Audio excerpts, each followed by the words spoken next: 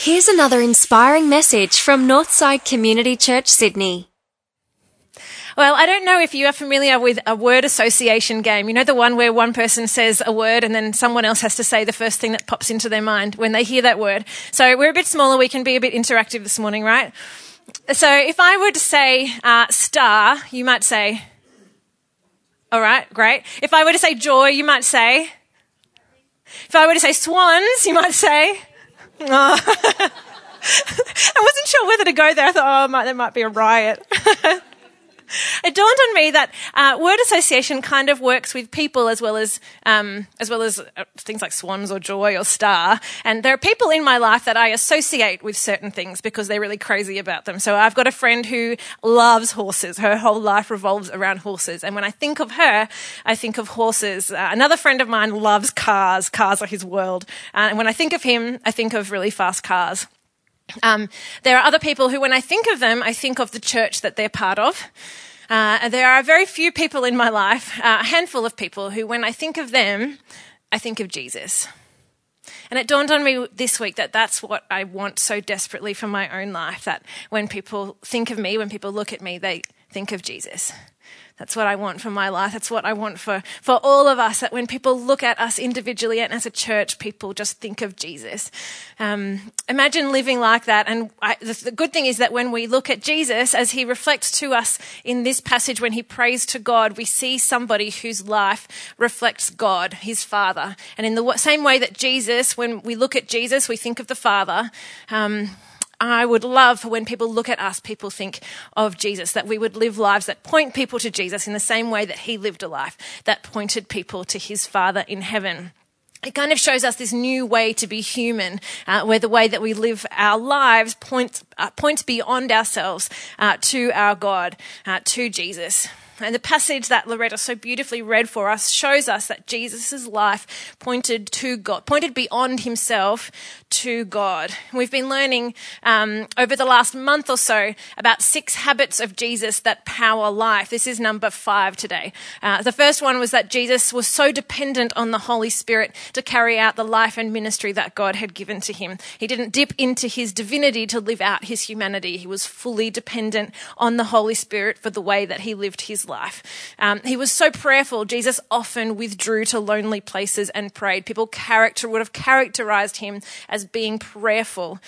We also looked at how Jesus was so obedient. This was a habit that he built into the engine room of his life. He was obedient to God. He didn't try to strain away and go his own way. He was content to live in submission to the Father and keep in step with God rather than straining to go his own way.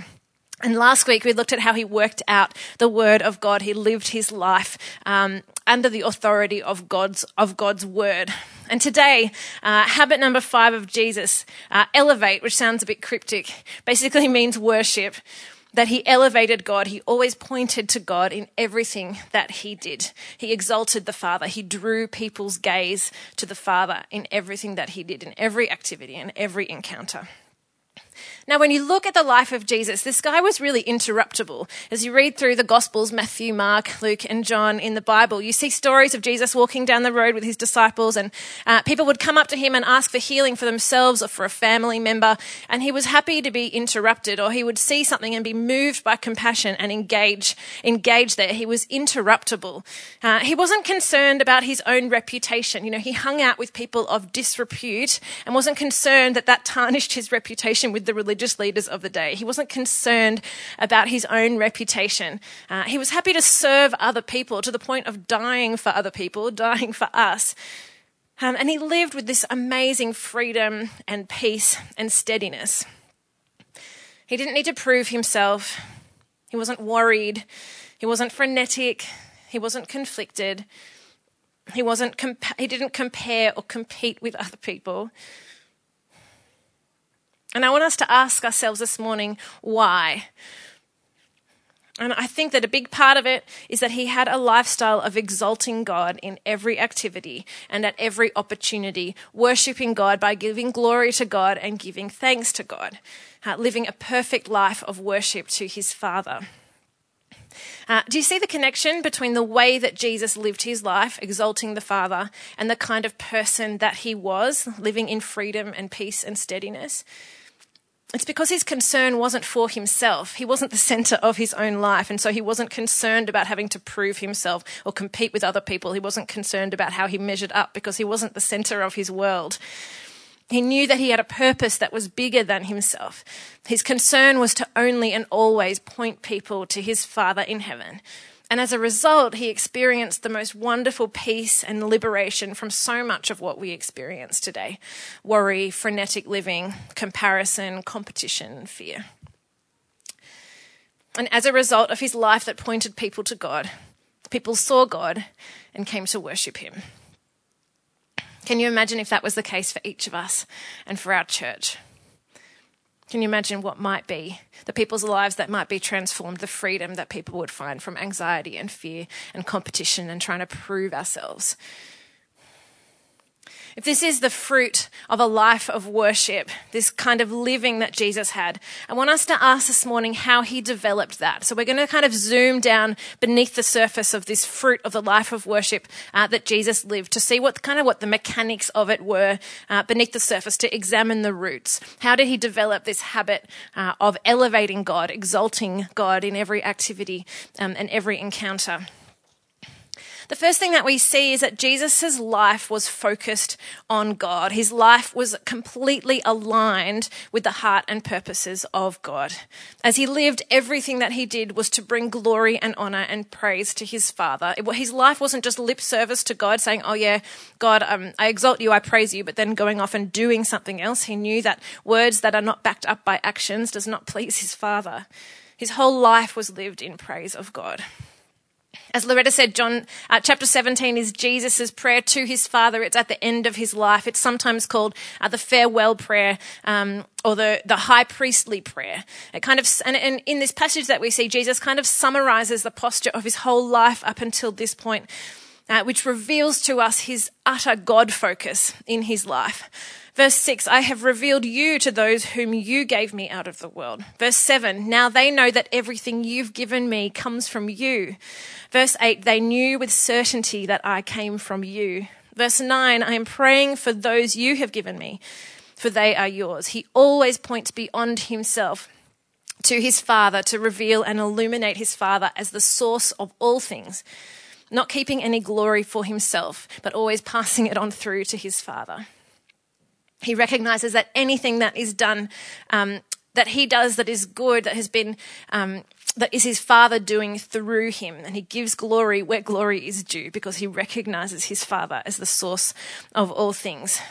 I kind of think of it like, those social experiments where there's somebody standing on a street corner and they get them to look up at the sky even though there's nothing up there. And then what happens is that people inevitably will come along and sort of look up at the sky, and then the more people that are there, the more people will come and look up at the sky even though there's nothing there.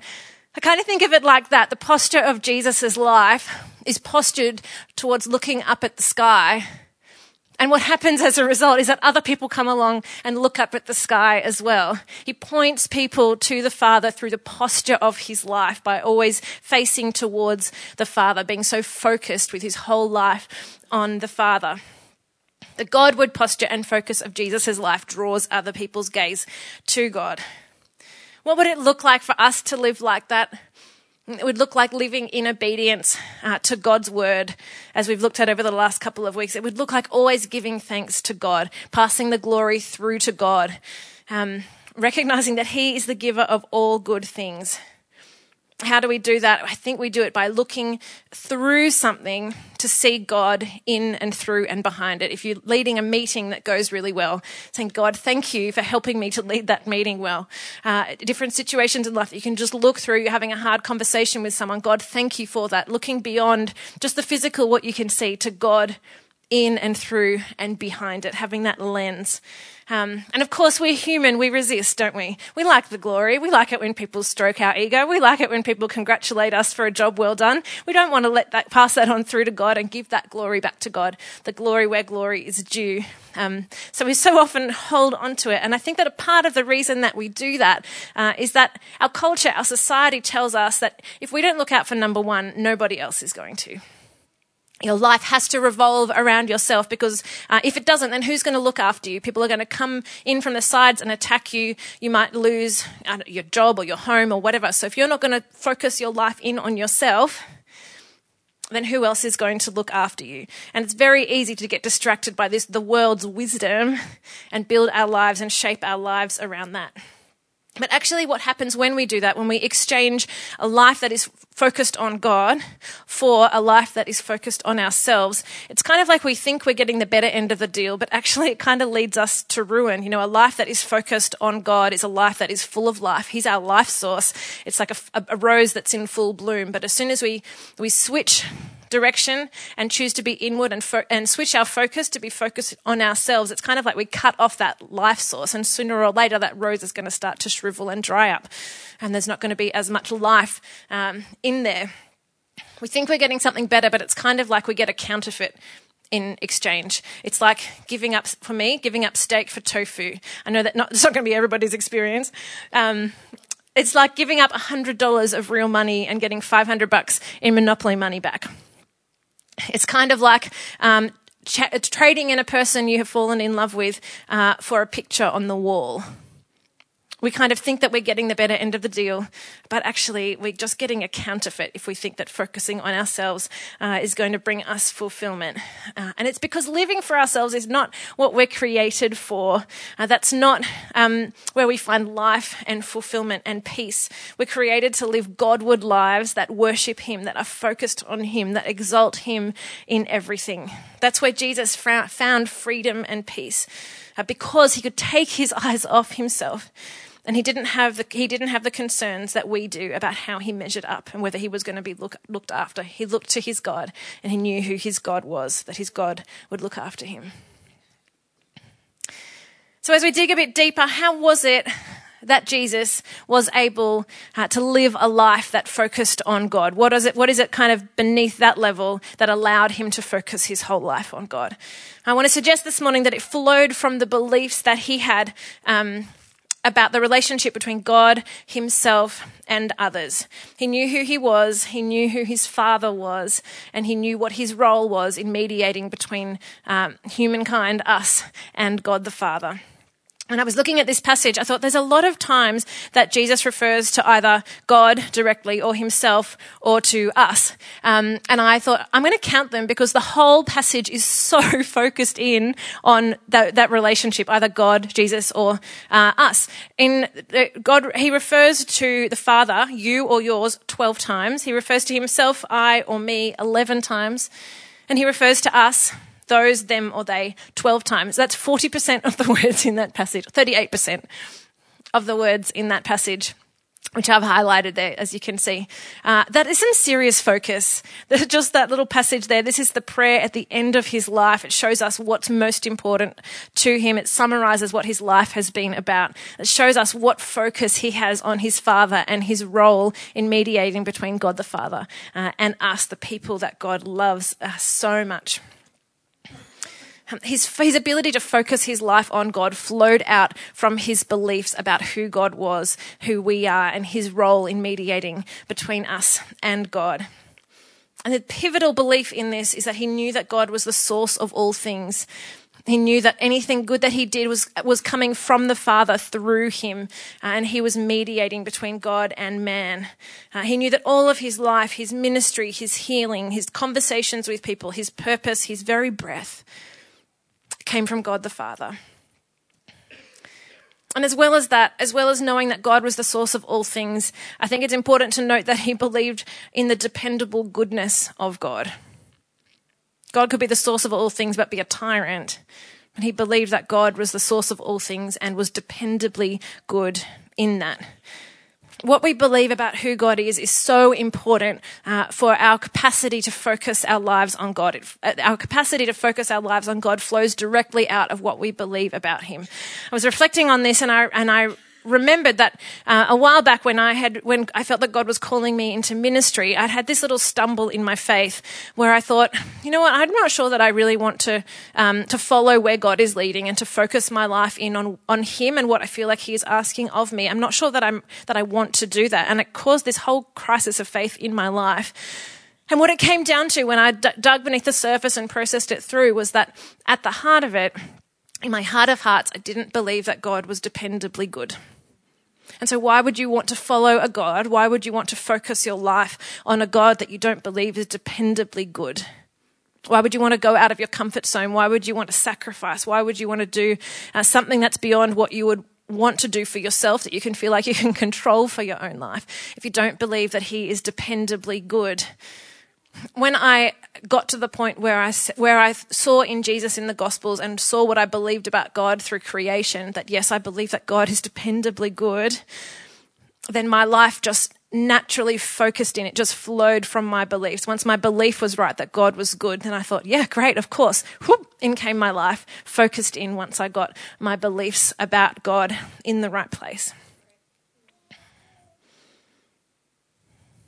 We see another story in the Gospels in Matthew chapter 14 of this guy called Peter, who's one of Jesus' disciples, and he's in a boat and there's a storm that comes up on the boat, and through the waves and the wind, he sees Jesus walking on the water towards him, which he thinks he's like some ghost or guy from underneath the sea, a demon or something. Anyway, then realizes that it's Jesus. And because of what he believed about Jesus, because of what he had seen Jesus do, feeding the 5,000 has like just happened in the previous chapter or earlier in that chapter, I can't remember.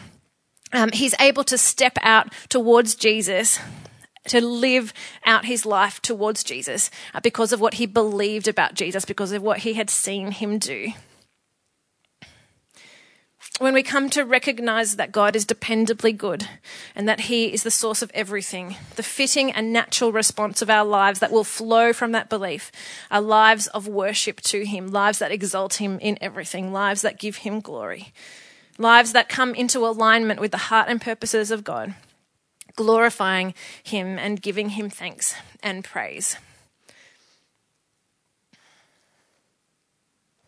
Now, if Jesus was always and only pointing people to the Father quite effortlessly, if that was his kind of, his MO was to point people to God, and that flowed out of the beliefs that he had that God was dependably good and that he was the source of all things anyway, what was it that kept his beliefs steady? So it's kind of another layer down.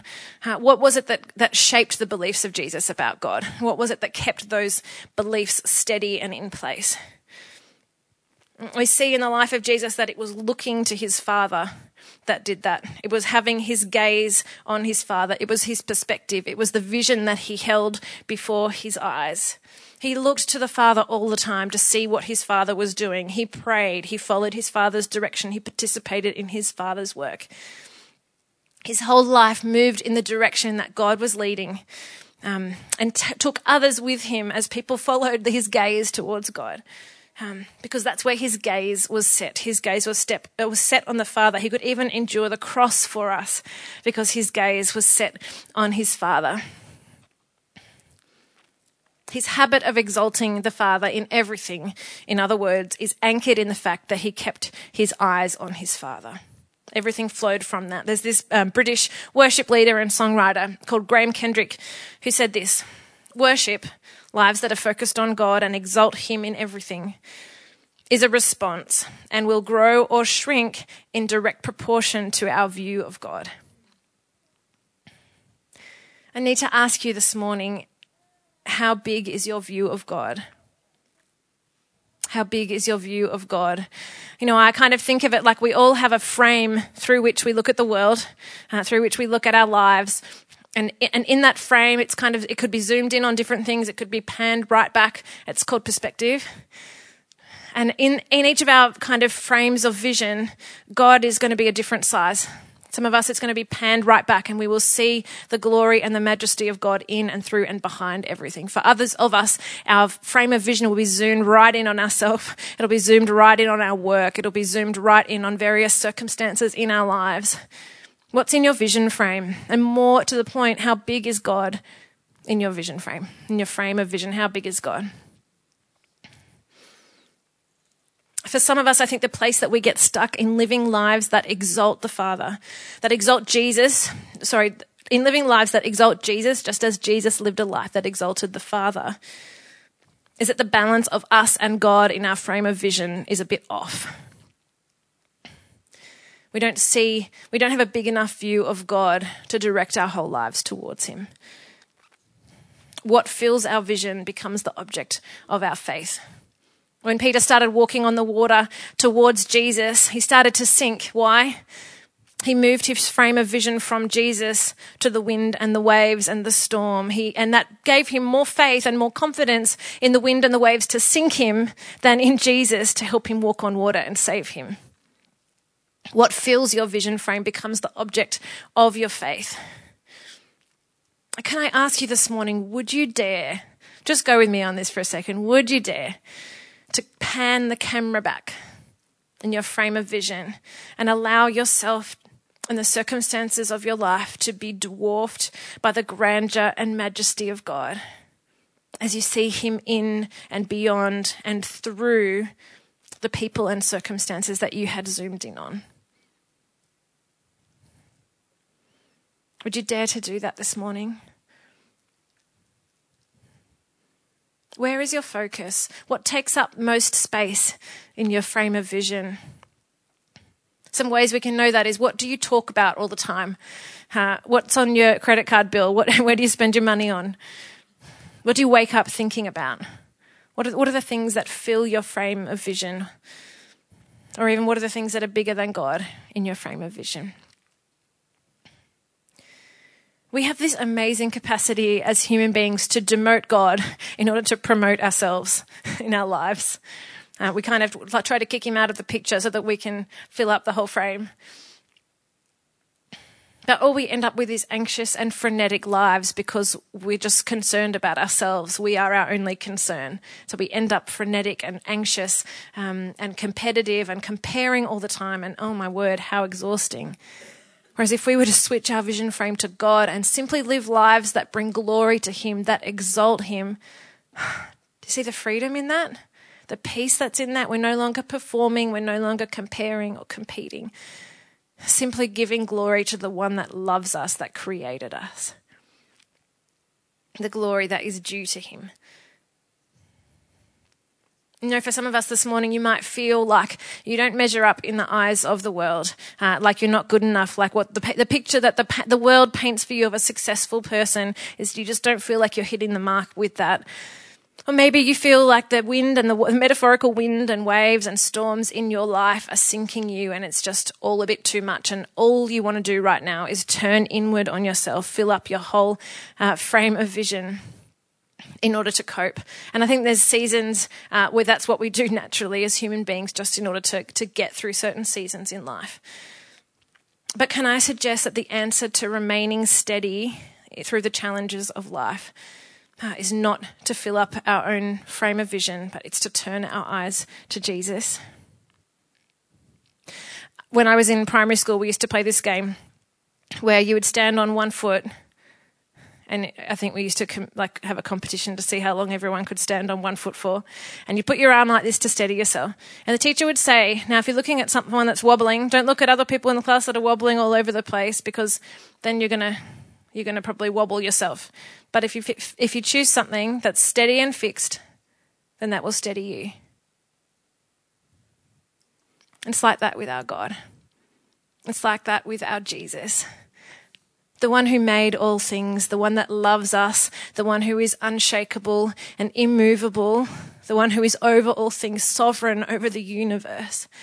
If you fix your eyes on him, the author and perfecter of your faith, you will find a peace and a steadiness for your soul through which you can weather any storm.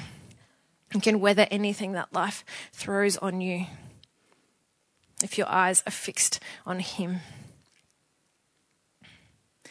And what I love about our Jesus is that even though we kicked him out of our frame of vision, we demoted him in order to promote ourselves in our own lives, even though we traded him in for ourselves, he came and lived this perfect life and died a death on our behalf, the punishment that we deserve for going our own way. And in so doing, he performs this exchange that reverses the one that we had performed. He trades in his life and we get ours back. He performs this exchange that is so much more powerful than all the exchanges that we had performed in trading him in order that we can live for ourselves. And in so doing, he gets us back and we get him back. Isn't that amazing? Even though we'd traded him in, he traded in his own life so that we can have each other back. We can be in relationship with him, exalting him in everything that we do and living lives that are focused on him. And we might experience his peace in life in that. For some of you this morning, it might be that you need to lift your gaze from the storms and up to the steadiness of Jesus. It might be that you need to shift your gaze from money, from work, from career, from something that the world has told you is where you need to focus your gaze. But actually it's just leading you to frenetic living and competition.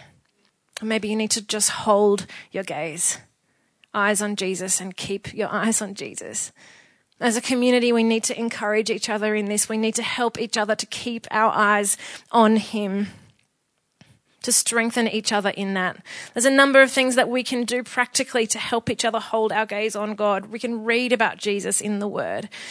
We sing worship together to him, meet with other Christians.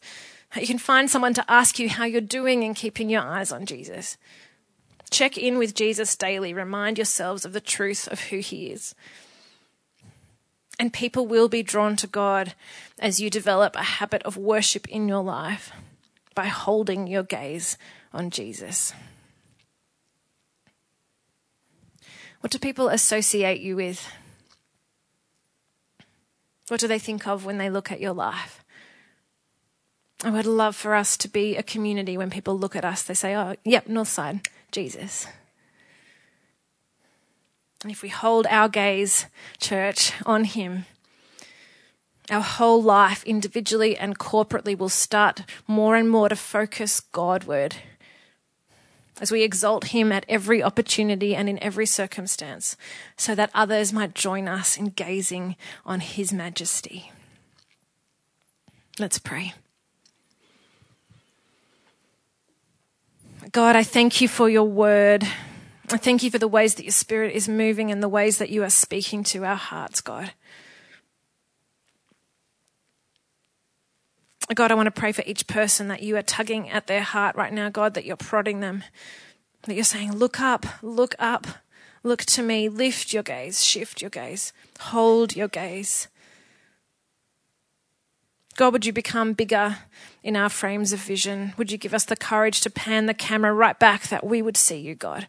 We would see you more fully and more gloriously, that we would live lives that worship you.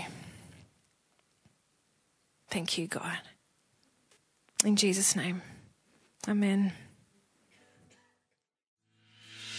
Well, thanks for tuning in. If you'd like to find out more about Northside, visit northsidechurch.org.au.